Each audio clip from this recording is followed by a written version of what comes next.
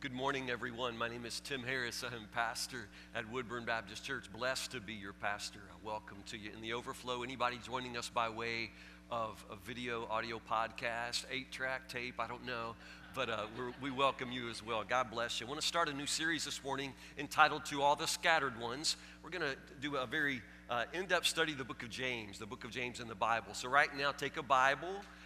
There's probably one in the pew there in front of you if you don't have one. If there's not one in the pew, there may be one in the lap of the person next to you, so make a friend right now and follow along. I always want you to know that what I preach comes from God's Word. It's not coming from me.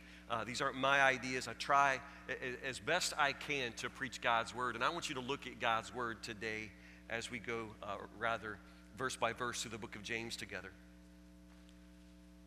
If you've ever written a letter in our culture, what are the first words? How do you start a letter? You say, Dear Nancy or Dear Mike. In our culture, when we write a letter, the very first words will be who we're addressing the letter to, Dear Corbin.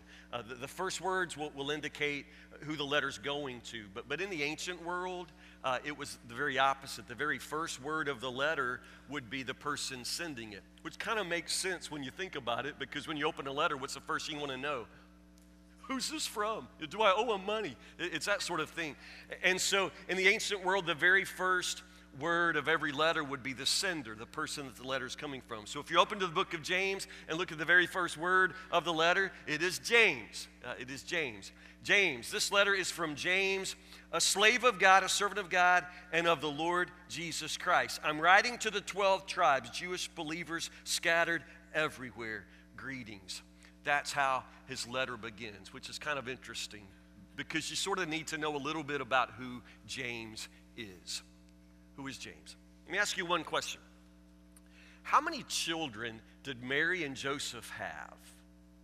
Mary and Joseph, the parents of Jesus, so you know there's at least one. Y'all are with me. Y'all are way on top of it today. So they had at least one, but have you ever wondered how many other children did they have? Do you know the answer to that? Okay, again, to the Bible. Open to Matthew chapter 13, verse 55. Matthew chapter 13, verse 55, I believe. Matthew 13, verse 55. Okay?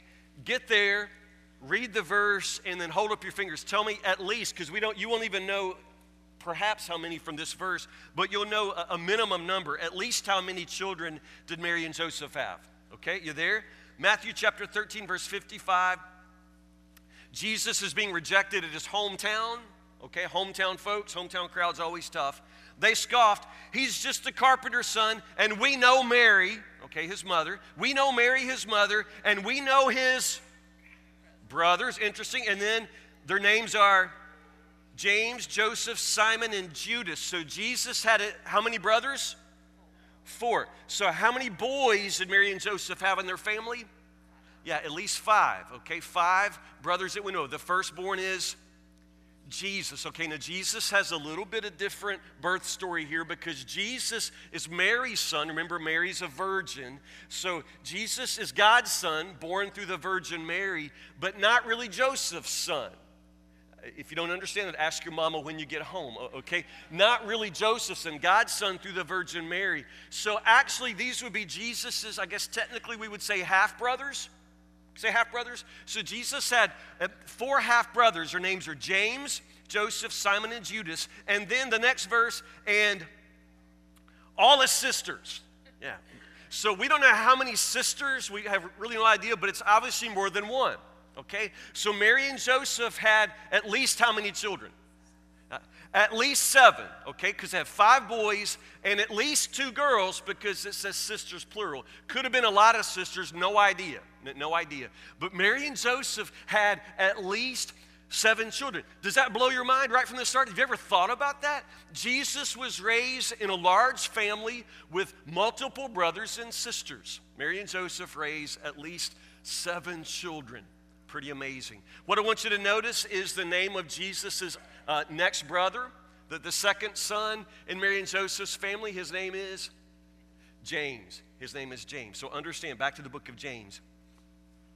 The book of James is written by Jesus' brother. Okay, let that sink in. It's Jesus' brother. It's his half-brother. Now, notice what he calls himself, because I'm telling you, if I was Jesus' brother, I would be Jesus' redneck brother. You know, I would have a bumper sticker on my truck that said, I am Jesus' brother. I would have T-shirts printed up. I would work it into, I'm Jesus' brother. I would let everybody know. But what does he say? This letter is from James, a slave of God and a slave of the Lord Jesus Christ. Interesting. He really doesn't trumpet his qualifications here. He just simply says, I am a slave of God. I am a slave of the Lord Jesus Christ. He's talking about his brother. Isn't that amazing?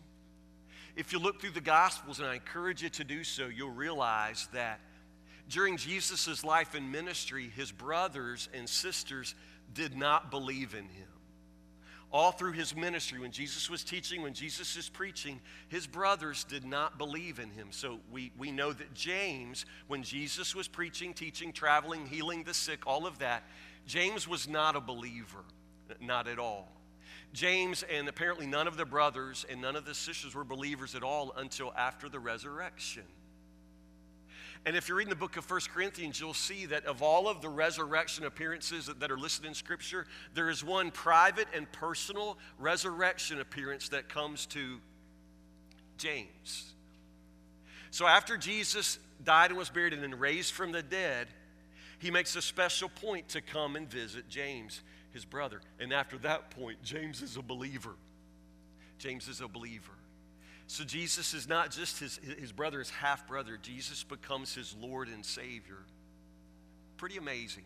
James goes on then to become the pastor, if you will, the leader of the church in Jerusalem. And that's what he becomes most famous for.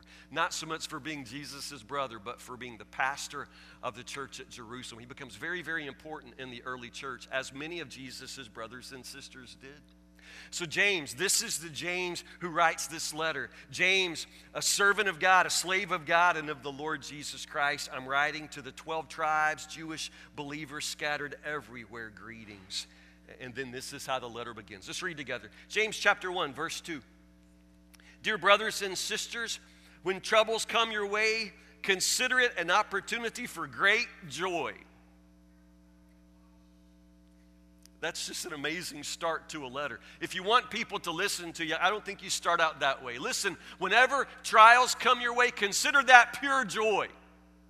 Yeah, good luck with that. We'll talk about that.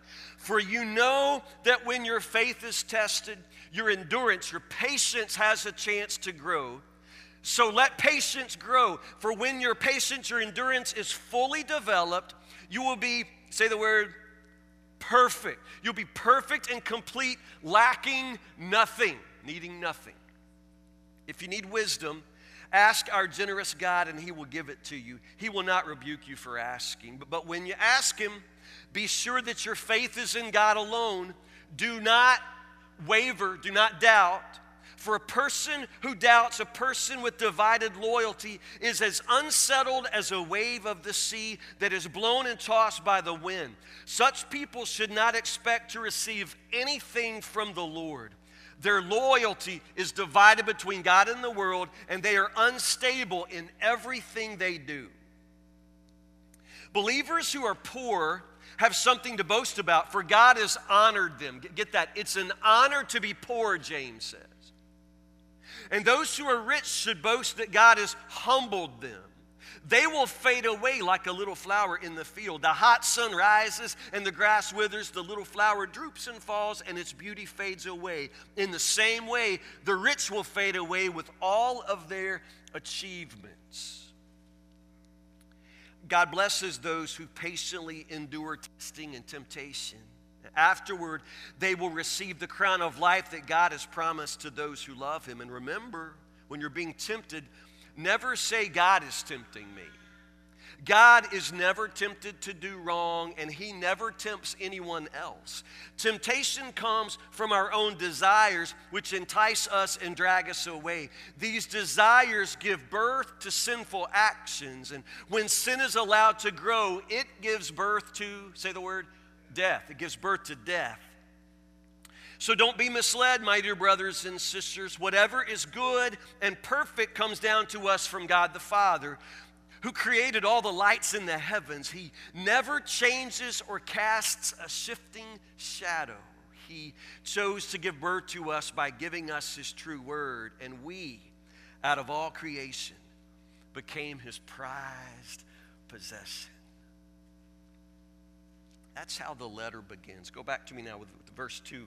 Dear brothers and sisters, count it all joy. Consider it pure joy when you fall into many kinds of trials, when you have an opportunity for great joy, when troubles come your way, is what the New Living Translation says. Wow, what a way to start.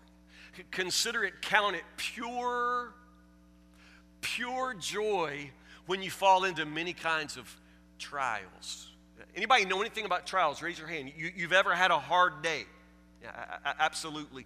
And James starts his letter by saying, whenever this happens to you, whenever you have any kind of trial, any kind of tribulation, any kind of suffering, testing, you just go ahead and consider that an opportunity to rejoice. Okay, that sounds crazy.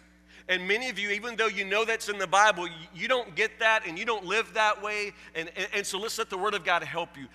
Go forward to verse 4. Let's go to the end of this thing and let's back our way into it. At the very end of this is what James is saying. At the end of this, verse 4, at the very end of this process, you will be perfect and complete, lacking nothing. Okay, so this is what you know, that at the end of everything, that this process that you are in Christ with the Lord, in this process, the end is promised to you, that there's a guarantee here. And at the end of this, what God wants for you is to give you everything. Okay, I can hear the sound of minds being blown right there. God wants to give you everything. Everything good, everything perfect. God's intention is to bless you with everything. In other words, at the end of all of this, you're going to be perfect. You're going to be complete. There's going to be absolutely nothing that you lack. So God's intention for you is that you become perfect. He is going to give you absolutely everything in heaven and earth. You're going to receive it personally. And in a very genuine, real way, you're going to have it all. God wants to give it all to you. That's pretty good news. Would you agree? God's intention in His generosity, by His grace, He's going to give you everything. But, and here's the thing, you're going to have to wait for it. Yeah, you're going to have to wait for it. It's a process. And the fact is, God is going to give you everything, but it's not going to be delivered today. You understand? This is going to take a lifetime for you. It's a process. And in this process, the very important ingredient, according to James, is what the New Living Translation calls endurance. I'm in verse 3 now. Remember, we're backing into this. He wants to give you everything. You're going to have to wait for it. So in the meantime, what you really need more than anything else is endurance. What the King James calls patience. You know that when your faith is tested, your endurance, your patience has a chance to grow. So let it grow. For when your endurance, your patience is fully developed, then you'll be perfect and complete, lacking nothing. So understand this process.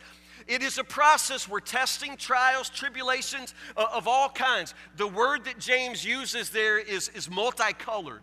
He says, consider it pure joy when you fall into all colors of trials, temptations, tribulations. You understand? They just come in all shapes and sizes, all colors. And when you fall into any kind of trial, any kind of testing, it's an opportunity for you to learn how to endure. The endurance, the patience. And when I say patience, you probably think of something passive. You think of going to the doctor's office for a 10 o'clock appointment and then waiting in the waiting room till 11:30. And in that time, you're trying to be patient and you're getting madder. And I understand that. I've been there. But when James says patience, that's not what he's talking about necessarily. It's not just passive where you just sort of grin and bear it, or where you just kind of Lamaze breathe and somehow get through it. This isn't really what James is saying at all. When he talks about patience or endurance, the old word there would be steadfastness.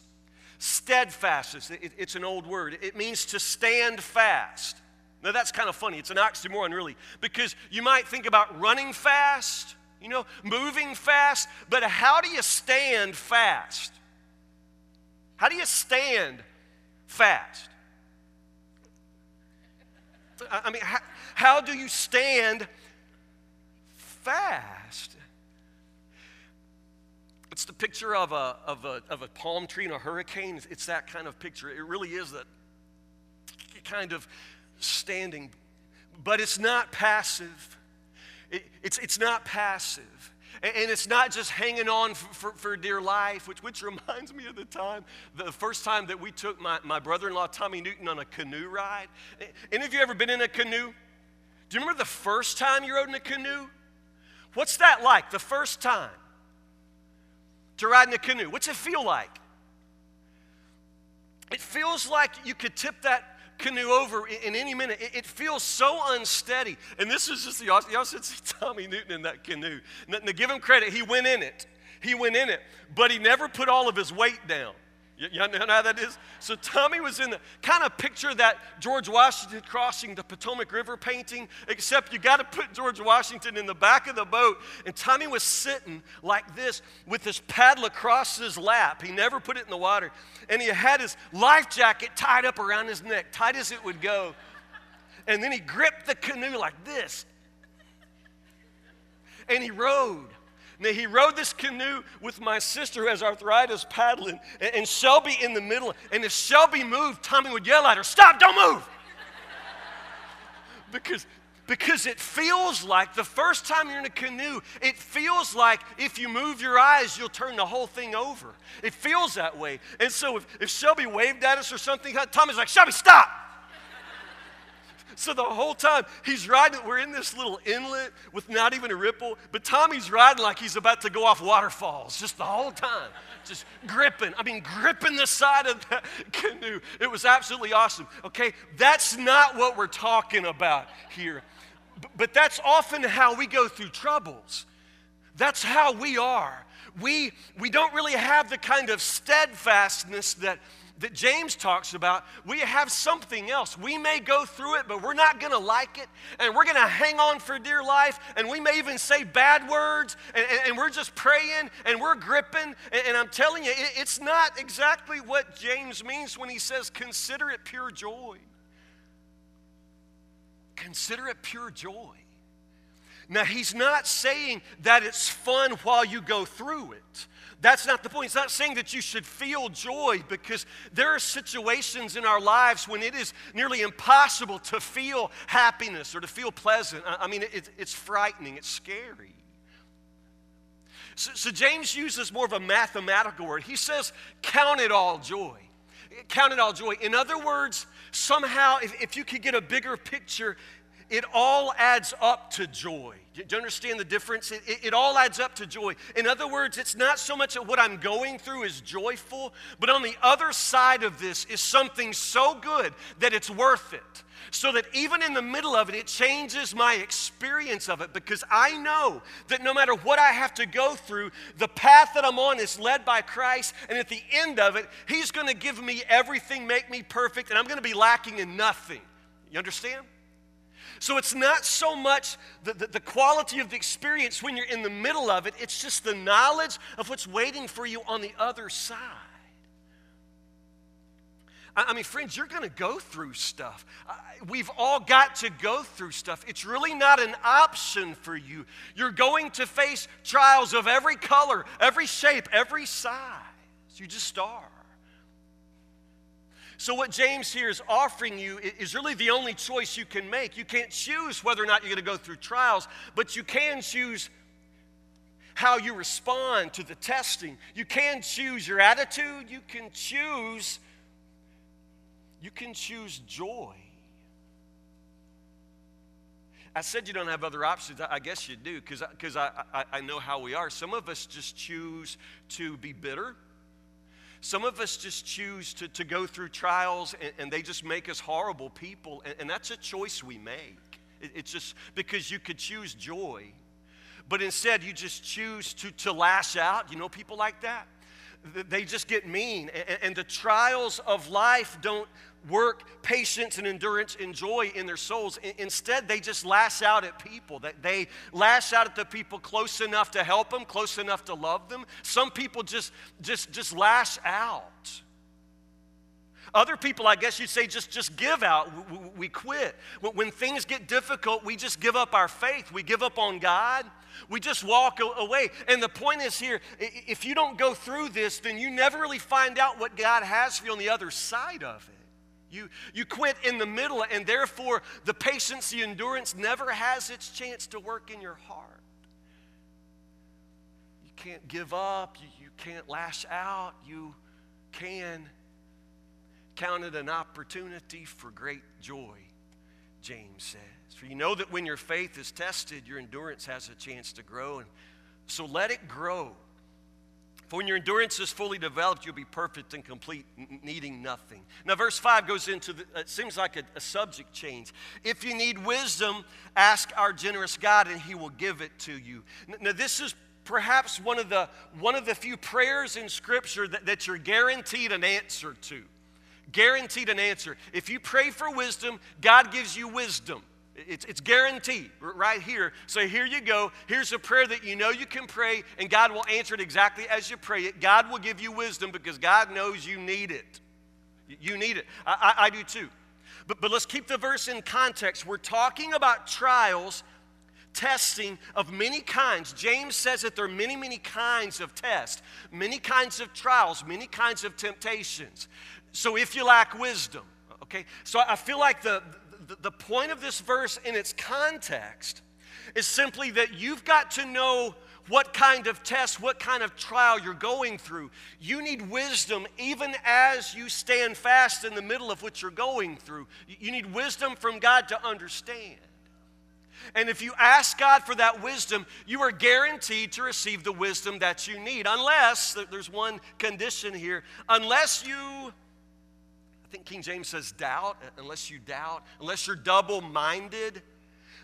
The Greek word that James uses there really means to go back and forth. In other words, when you come to God asking for wisdom, asking for God's help, you can't go back and forth on God. You can't waver. Now, you've probably seen this in your life. Any of you parents, grandparents, raise your hands. You have kids in your life? You ever had that kid that says, Mama, I need you to pull my tooth. And then when you get close to the kid, what does she say? Don't touch it. Yeah. See, that's what James is talking about here. It's the going back and forth. I can remember being a kid and I would get a splinter in my foot because I was a redneck kid in the country and I always got stuff in my feet. And I would come in and say, Mama, I got a splinter in my foot. So Mom would come over and I'd put it up there and she'd get close to it and I'd say, don't touch it, don't touch it. And so moms are great. So what would Mom say? Oh, poor baby. Oh, poor baby, I'll just make you banana pudding. Isn't that cool? Moms are like that. You know, don't touch it. You know, so she lets me lay on the couch and I just leave my foot up with the splinter and then she brings me banana pudding. I love Mom. Moms are great. But now when I got married, I did not marry my mother. I married a nurse. Now, my wife's amazing. Y'all know Casey. She is a great woman. And she's an excellent nurse. But I'm telling you, she's not Mama. So you know, early wedding days, early marriage days, I would come and say, oh, Casey, I think I got a splinter in my foot. So Casey disappears into the kitchen. What's she doing? She's sterilizing instruments. Yeah, Casey goes in, and if you watch her, she'll get tweezers and odd, like steak knives out of the drawer, and she'll get in like an open flame and start sterilizing things. Because what's she gonna do? She will be removing a splinter. Yeah, understand? Was that what I wanted? I told her I had a splinter, but what did I want? Banana pudding. Yeah, understand? Yeah. I don't really want her coming at me with, you know, glowing red hot, you know, tweezers and steak knives. You know, banana pudding, honey. I helped send her to medical school, and somehow she missed the entire chapter on the medicinal quality of banana pudding. She totally missed that. So she comes at me with instruments, and understand how this works. It's that it's that going back and forth. It's that help me, don't touch me kind of attitude. And this is how many of us come to God in our spiritual lives. Are you with me? This is how we come to God. We say, God, help me. God, I need you. Help me. Don't touch me. God, I need you. I need you to fix my marriage, but I don't really want you up in my face. You understand? I need you to help my finances, but now you just keep your fingers out of my purse. This is how we come to God. It's double-mindedness. It's going back and forth. And the Bible says if this is how you come to God, don't expect anything. Don't expect anything, because if God is going to do His work in your life, He's going to have to get up in your life. And you're going to have to want Him. And you're going to have to let Him. And you're going to have to sit back and let Him do what He does. And sometimes it will hurt. Sometimes what God needs to do in your life is going to be painful, because I'm telling you, God's work is soul work. And souls are very tender. Very tender. But God is not going to hurt you intentionally. God is not going to hurt you in any way that doesn't ultimately heal you. You've just got to let Him do what He has to do. Do not waver. Don't go back and forth. For a person like that is as unsettled as a wave of the sea that is blown and tossed by the wind. Such people should not expect to receive anything from the Lord. Their loyalty is divided between God and the world, and they are unstable in everything they do. You understand that might describe the problems you have in your spiritual life, in your Christian life? The problem is you're divided.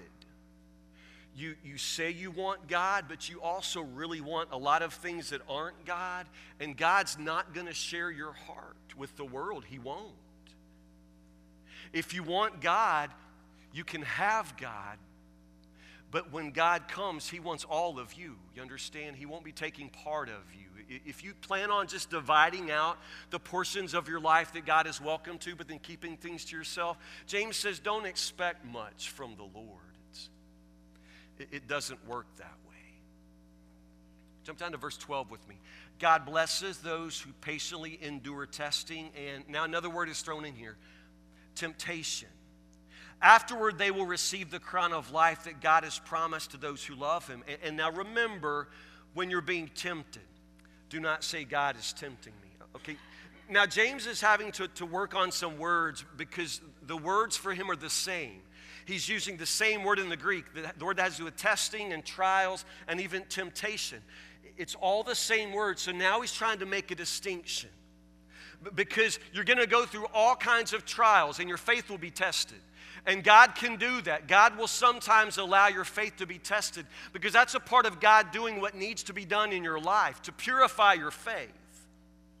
But, James, now I want you to understand that temptation is different.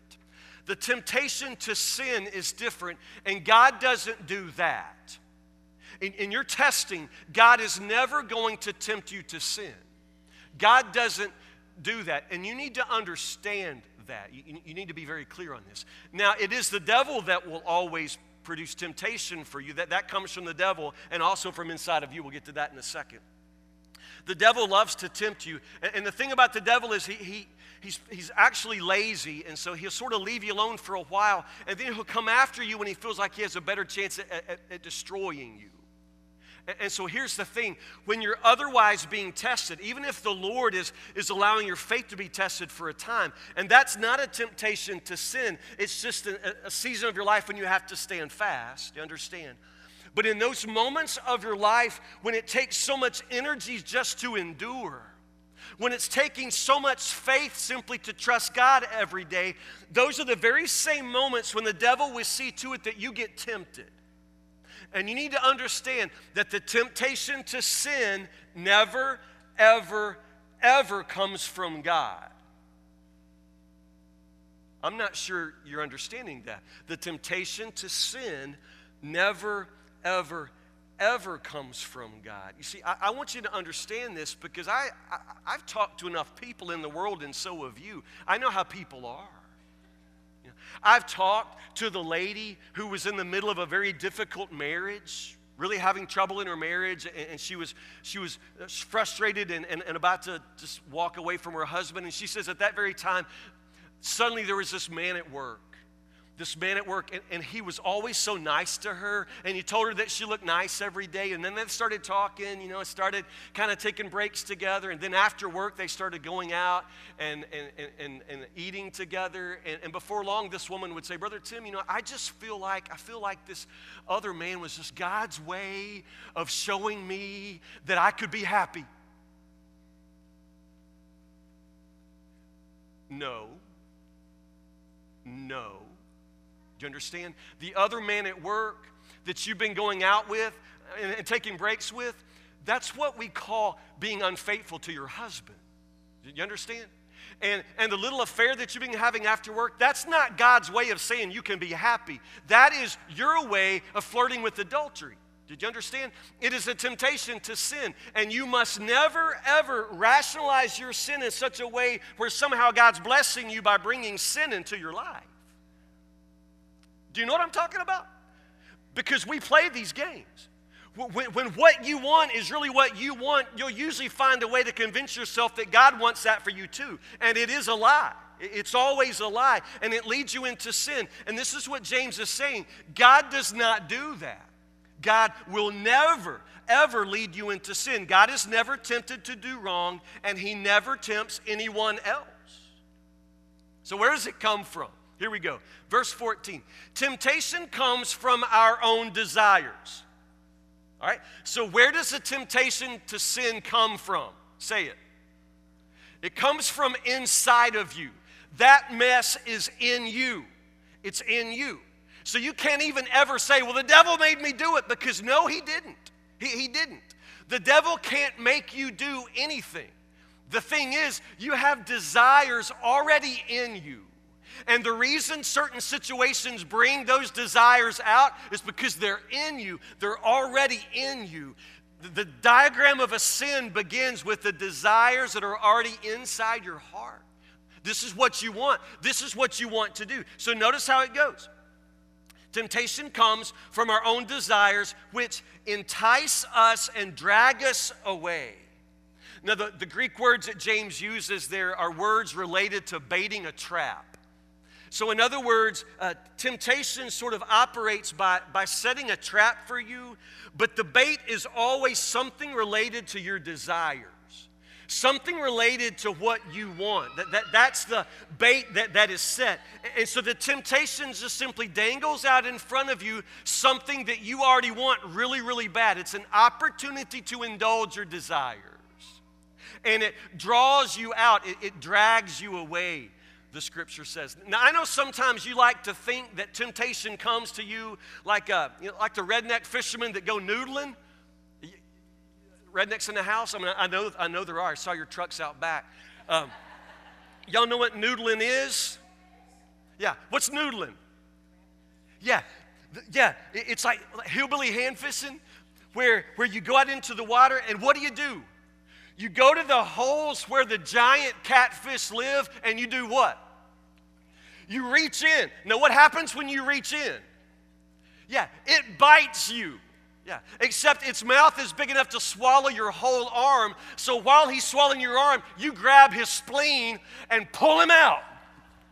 Yeah, okay. That's called noodling. Yeah, that's noodling. Temptation doesn't work that way. I know that you like to say, well, I couldn't help it. Oh my goodness, I was just dragged into it. I couldn't help it. I was just out of control. No. You can always help it. You always have a choice. Honestly, temptation is a kind of path, and you take steps down the path, and I promise you it's a whole lot easier to say no and turn around before you get too far. See, our problem is, often when it comes to sin, we like to see how close we can get to it. We want to know where the line is. You understand? We like to know exactly how far can I go, and we want somebody to tell us where's the line, because we want to go live on that line. How close can I get without sinning? Because that's where I want to live my life. But no, when it comes to sin and temptation, it's not seeing how close you can get to it. It's seeing how far away from it you can stay. Understand? It's a step down a path. And it's not going to noodle you out. It's not going to grab you by the gills and yank you. No, no, no. It'll just simply place before you the bait, something that you desire, and it'll wait. It'll just wait. And the key to your Christian life is learning how not to go for the bait. You got to know how to say no. You got to know how to say no early. You have to know how to remove from your life the opportunities, the availability of sin. You just got to know how to do that. If you're on a diet, you can't bring Little Debbie's in the house, you understand? And if you're trying to somehow escape your addiction to internet pornography, you might have to get the computer out of your house, you understand? You have to remove the availability for sin. You have to see how far away from it you can get. Because it's a process too. Temptation comes from our own desires, which entice us and drag us away, and these desires give birth to sin. Desire gives birth to sin, and sin, when it is allowed to grow, it gives birth to death. So this sin on the front end that just looks like something that you want, a desire, maybe something you've always wanted. You don't see that the path you're stepping out on leads to sin and then leads to destruction, leads to death. But that's exactly what happens. So bottom line, there are lots and lots of kinds of trials and tribulations, but the temptation to sin, that never comes from God. That comes from inside of you, and you need to learn how to tell yourself no. So don't be misled, my dear brothers and sisters. Verse 17, whatever is good and perfect comes down to us from God our Father, the Father of lights, who never changes or casts a shifting shadow. He chose to give birth to us by giving us his true word, and we, out of all creation, became his prized possession.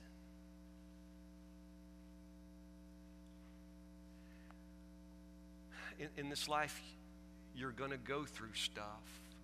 Jesus said in this world you will have trouble. That part's not optional. And when it happens, you mustn't think that something has gone wrong in your spiritual life. The scripture just says you're going to fall into many kinds of trials and tests. You just are. In those moments, though, you actually have an opportunity for joy. Not because of how the trial is experienced, but because you know that whatever comes to you somehow has come through the Father's hand. And that even in your heartbreak, even in your test, somehow there's a treasure formed within you, as the hymn says. What you just simply must never forget is that whatever is good and perfect comes down to us from God our Father. Everything good and perfect comes from him. And he never changes. He never changes. That means he doesn't have days when he's in a good mood and days when he's in a bad mood like your dad. You understand? He never changes. He is always the source of things good and perfect. And he is always, always, always ready to love and forgive and bless your life. And nothing is going to thwart his intention to bless you. Even the present trial, it cannot throw off track God's intention to bless you. Because notice what it says. He chose to give birth to us by giving us his true word. And we, out of all creation, became his prized possession. You are his prized possession. I don't know what your prized possession is, but think of whatever it is in the world that's most dear to you. You always take care of your prized possession. You always know where your prized possession is. You know what it's worth, and you will never, ever, ever lose it. Never let any harm come to it. It's your prized possession, and you are the Lord's prized possession. You are his favorite son. You are his favorite daughter. in this life, you're going to go through trials and you're going to go through tests, and there will be moments when you will feel so far away from him, but you will never be far away from him. You are his prized possession. In this life, you will at times feel like you're about to come to harm. You're going to feel like that this cannot end well, that somehow your whole life is now ruined and nothing good can ever come. But you've got to understand, you are his prized possession. And already he is determined that the end of this for you is going to be good. He's already determined, and he sees it all the way through, that in the end, you're going to be good and perfect and lacking in nothing. He's going to give you everything. You are his prized possession. I don't know what test or trial you're facing today. I have no idea. All I know is tests and trials come in all colors, shapes, and sizes. You've got yours and I've got mine. But in the middle of that test, in the middle of that trial, I know one thing. I know that God is the giver of all things good and perfect, and what he gives to me will always be good and perfect. And I know that I'm his prized possession. He will never leave me. He will never forsake me. And somehow when I factor that in and add it all up, it all adds up to joy. Understand? When I factor in his love for me and what he's going to do for me one day at the end, I see what I'm going through, and I know that somehow it all adds up to joy. Let's pray together. Pray with me.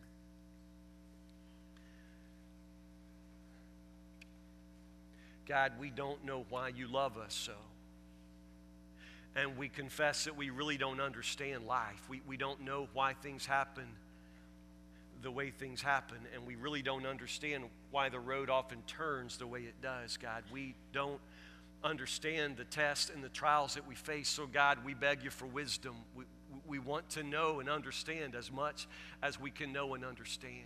God, I pray that even in the moments of testing and trial, when we're spiritually exhausted, I pray, Lord, that you would continue to deliver us from the evil one. Lord, we know that you are never the one who presents us the opportunity to sin. So, Lord God, help us to keep our hearts pure, even in the trial, even in the test.